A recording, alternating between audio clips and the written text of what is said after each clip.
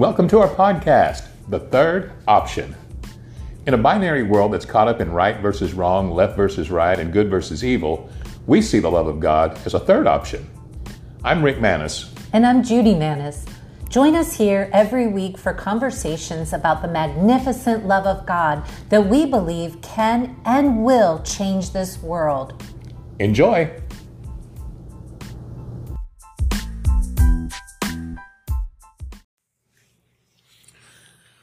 Well, today we're starting new episodes on a series that we're calling Looking Beyond the Masks. Is it masks or maskas? Masks. That's hard to say. Masks. But we're talking about looking beyond the masks because things are not always as they seem. And I'm excited about it because we're going to break it into 4 different topics. The mask of the Bible, or in other words, today we want to talk about there's sort of an illusion, if you will, that there's a way of looking at the Bible that it seems like the majority of people look at it and really misread it or misunderstand what it's trying to say, and you have to look past this illusion or this mask to see what the Bible really contains for us. Right. It's an illusion, but it's also like what you think at first you're seeing, and then there's like a deeper reality that if you can look through what it seems or appears on the surface, there's a real truth underneath. Yeah, right. And on the surface, very simply, the Bible looks, to most people, like a book of right and wrong. It really looks like the book of knowledge of good and evil. It does. How's that for a reference back to the Garden of Eden, right? I mean, it does. It's handled that way quite a bit. Yeah, and so it looks that way through our normal human prejudices. This is what we look for, it seems. Usually when we look at the Bible, people are trying to find out what's right and what's wrong. What are we supposed to do and what are we supposed to not do? People often ask me when they, knowing that I'm a Christian or knowing that I'm a minister, they'll ask me questions like, is it wrong to do this? And there's something in my gut that just kind of cringes because I'm like, okay, we're looking down the wrong path here because that's not really what it's about. But it seems to be that way. And it's so interesting because in Genesis, God said, don't eat of that tree of Exactly. good and evil because it's not good for you. Right. It'll end up bringing destruction instead of life. And what we're saying today is that in the book, the Bible, we really can see those 2 trees. We can see the knowledge of good and evil in that book. We can use the Bible, and we can, and people do it, don't they? It's used for a morality code, but it's also the book of life. There's also life in there, and they're 2 totally different things. And it's almost like the Bible. You could look at it as the Garden of Eden, in a sense, to where we see these 2 trees. We see these 2 sources here. One is a book of knowledge of good and evil. And we can look at there and we say, all right, according to the Bible, this is evil, this is good, and we can make it all about that. But many of us have also found that there's something richer than that. Something whereas in my own personal life, seeing it as the knowledge of good and evil frustrated me to the point where after a couple of decades of using the Bible that way and following the Bible that way, I finally had to have it out with God and said, I can't do this.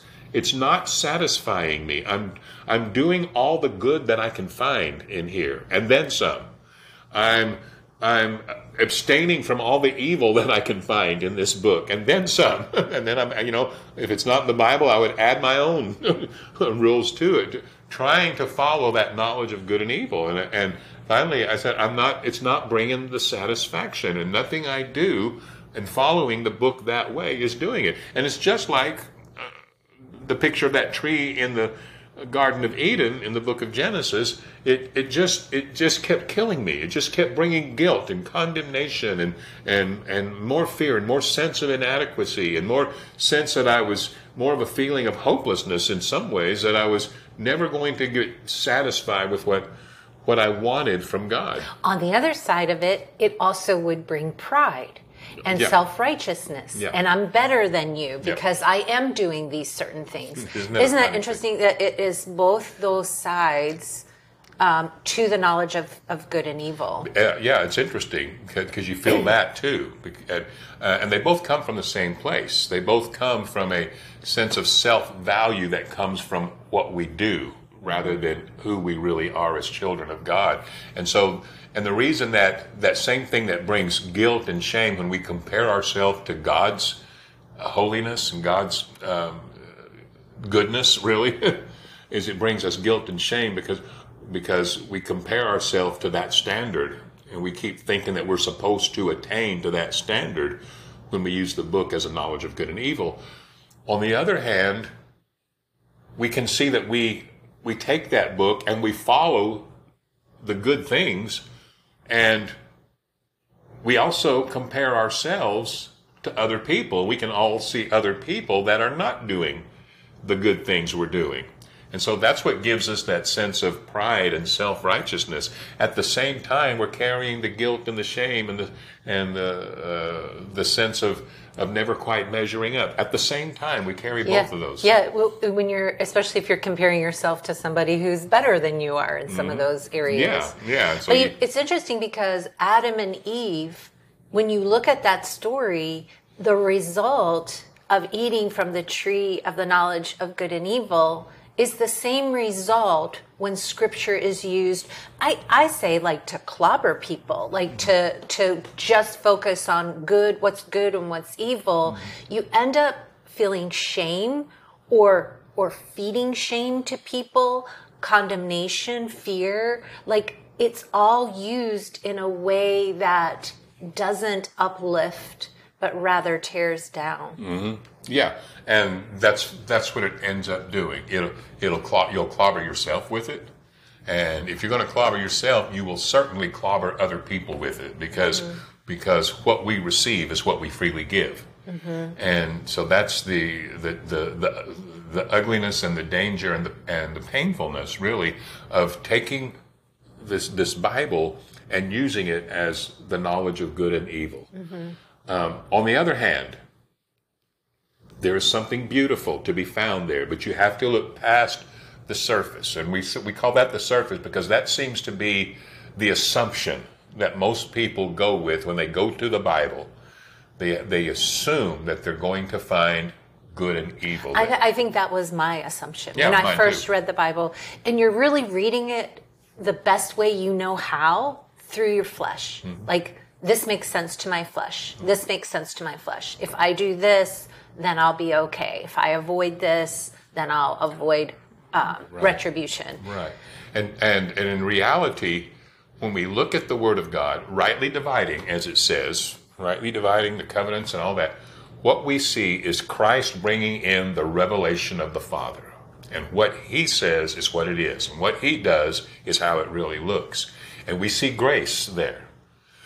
Excuse me. We see goodness. We see mercy. We see love. We see the Father's heart. This is life. This is where we receive our life. We receive our worth. We receive our true identity. We receive a clear picture of how Daddy really is with us, for God so loved.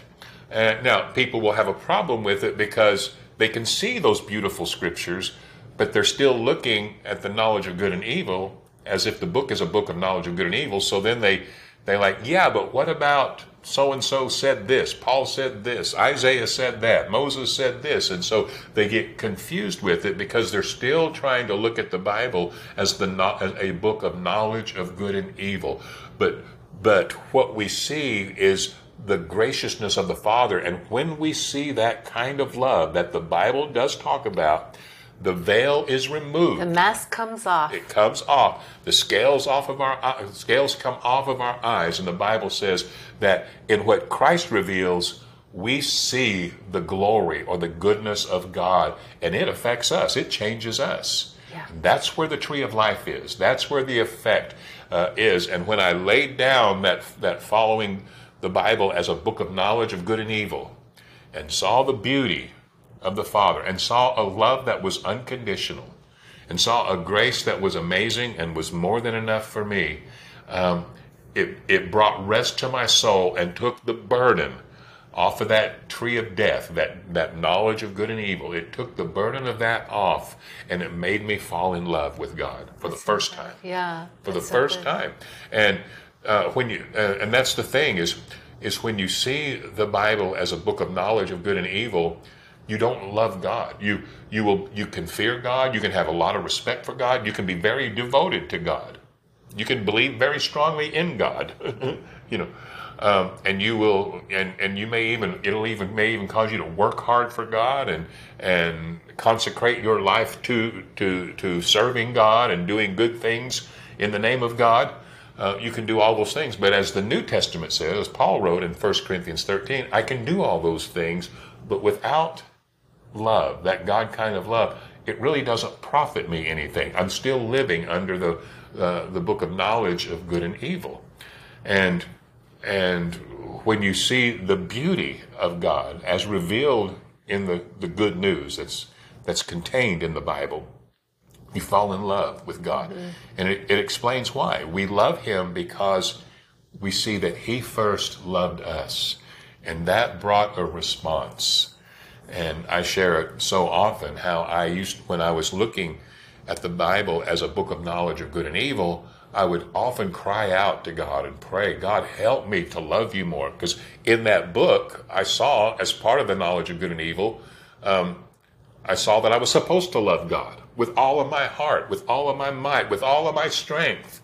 And I would look at myself and I would see where I'm really falling short of that. And I don't want to. I want to do good. I want to be good. I want to follow the knowledge of good and evil here and cleave to the good side of it.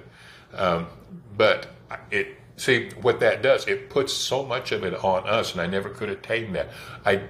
Until you see how beautiful, how unconditional His love is, until you see how merciful and gracious He is, and none of us see all of it because He's more than any of us have ever dreamed.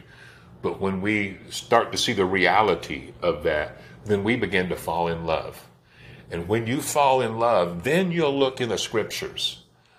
Then you'll see life. You'll see beauty. You'll see a rest for your soul. You'll see grace. You'll see reasons to be in love with God. Mm. And somebody once said that, it's because people are not in love when they read the Scriptures, they pervert the meanings of the Scriptures.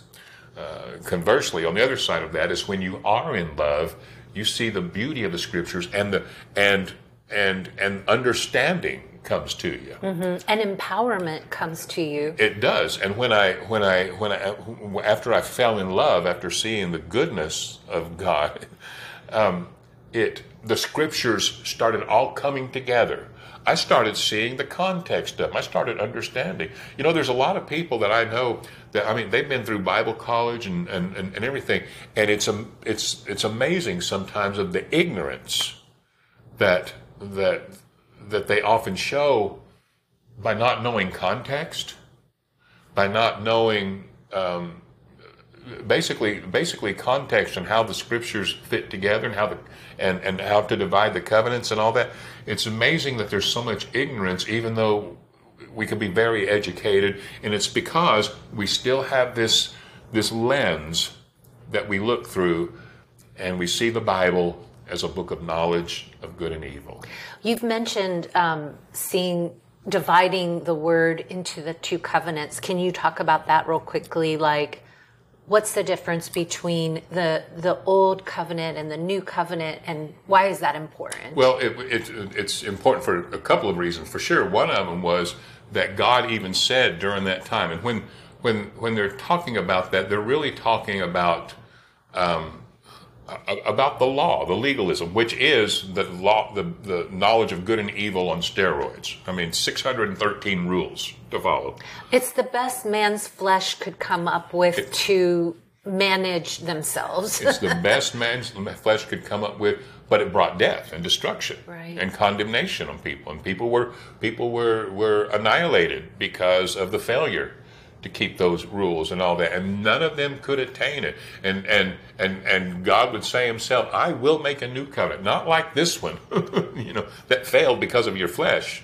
And essentially he says, I'm going to take you out of the way. It's not going to be about you. It's not going to be on you. The responsibility is not going to be on you. It's not going to be about your willpower to do good and not evil. I'm going to take care of that, and I'm going to reveal my grace to you, and I'm going to put my ways inside of you. And that's the life. That's the tree of life. And so, rightly dividing that word, we come into new covenant, we see the revelation of the Father through Christ. Mm-hmm. And it says things very plainly, like, such as, until that no man had perceived God. Or really understood. Really, truly understood the Father. That's why we don't even see that word, really in the Old Testament. Father. Right. Mm-hmm. We don't see that revelation there.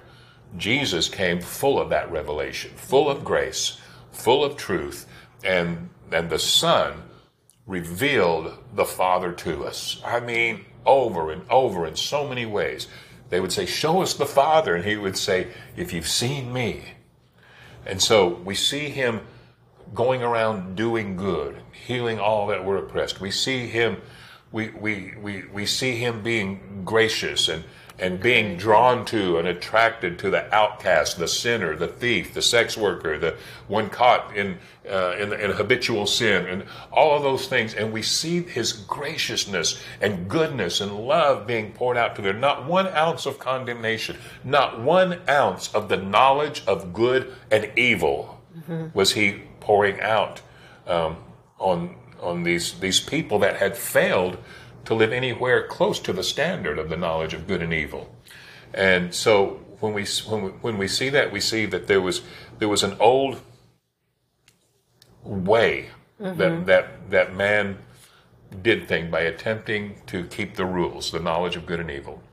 And then we see grace. We see one full of grace come in. And grace, nothing less than grace, reveals the nature of our Father. Right. And that's a nature we can fall in love with. That's a nature we can rest easy with. That's a nature we can trust and feel safe with. That's a nature that we are drawn to. Mm-hmm. And that's where we finally feel the intimacy with God. Before that, when I was reading a book of knowledge of good and evil instead of a book of life, I tried to find intimacy through working, praying more, praying long. Fasting would bring intimacy, I would think, just doing so many spiritual or religious activities were going to help me to find that intimacy with God. The graciousness and goodness of God, it becomes almost an automatic thing because you're just simply drawn to Daddy's heart, and you realize where your home is now. Wouldn't you say that the Pharisees of the day were operating with a book of knowledge, with their scriptures and the way they read them? And it says that God so loved the world, including these Pharisees who were reading this scriptures as a book of knowledge.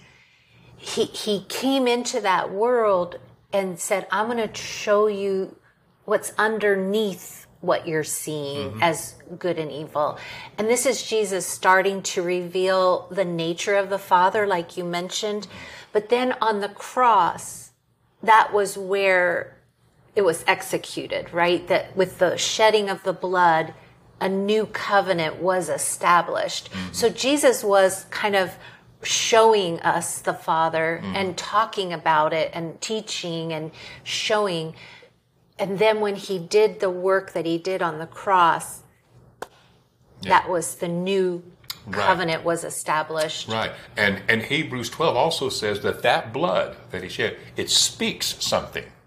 So it tells us something about the Father. So much. It tells us one thing. Look, see what I've done here? There's no more sacrifice for sin. It's over. Sin will never be an issue. Your inadequacies, your weaknesses, your failures, that will never be an issue between you and the Father. None of that stuff matters. Your sins and iniquities I'll remember no more, is what he said about this new covenant that Jesus established for us. And so it speaks something. And what that speaks is the Father's heart again. It speaks how great his love is, how great, merciful. And it speaks to us that his character was never in the knowledge of good and evil. Right. His character is in love and grace. It's life.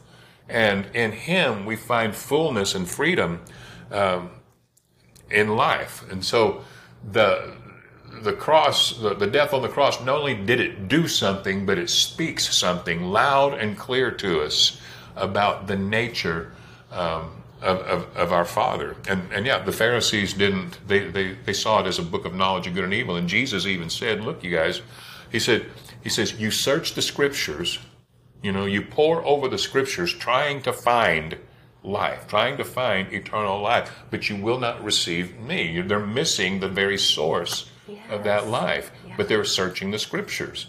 And, Paul talked about it, said these people said they have a zeal for God, but not after knowledge. They don't really know. They don't really know God. And you can't know God until you see his goodness. And you can see it in the Bible. Yeah. It's there. I've not had to leave the Bible to believe in an amazing grace and an unconditional love. It's all in the Bible. It's true, because some people do just leave the Bible because all they see is the legalism. Yep. They're still seeing that mask. Yep. And of course, they want to do away with the mask because that's only brought them hurt. They've only been hurt by it, so they just want to throw it away.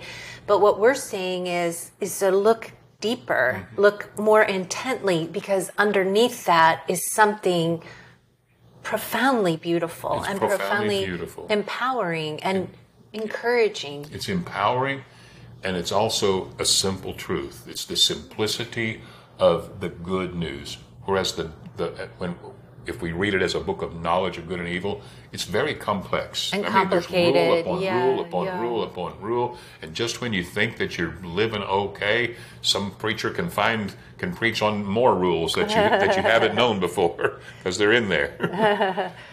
I like this scripture from Micah. It says, he has shown you, O man, what is good.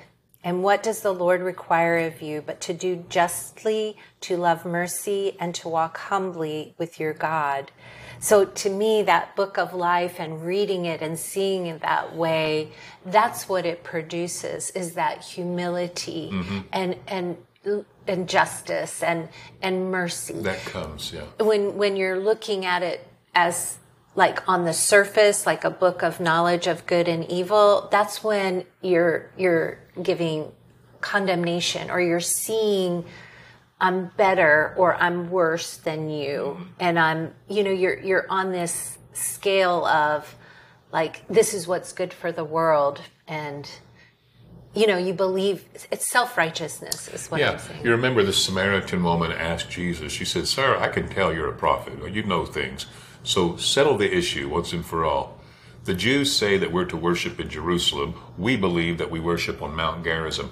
This has been going on for hundreds of years. Which one of us is right? Tell us right now, which one is right? And Jesus said, it's not about either one of those. He says, because the hour has come now when the true worshipers, they worship the Father in spirit and in truth. It's not about where you do it, how you do it, any of those things. It's about worshiping or knowing him in truth. It's really connecting with in an God. Intimate way with God. So the mask comes off, and whether you worship this place or whether you do it this way. And that's the mask. those works, where Yeah. and how and when you do it. Yep. When that comes off, then you're in the book of life. Then or there's the nothing tree but of you life. and God. Yeah. Nothing but you and God. And there's no more barriers. There's no more masks. There's no more rules of knowledge of good and evil. There's no more you're supposed to do this, you should do this, you shouldn't do that. Taste not, touch not, do not. All of those things, they fade away. The mask fades away, and we see the goodness of God. Welcome home. Yes. Welcome to life. This is what it's all about.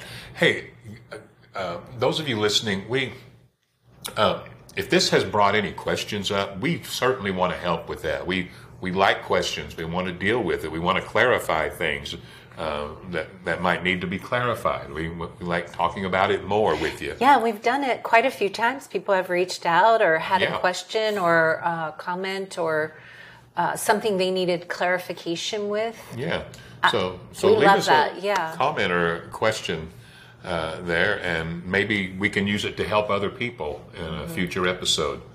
And depending on which podcast you're listening to, there might be a place for you to leave a message there, or you can reach us on Facebook as well, or Instagram. Just look up Rick Manis or Judy Manis, and we'd be happy to respond that way. Also on our website, rickmanis.com, there's a contact place where you can send us a message that way. Yeah. So thank you for listening, and we hope that you'll remember to look beyond the mask of the knowledge of good and evil and see the beauty and the life and the graciousness and the goodness of the heart of your Heavenly Father. Have a great day.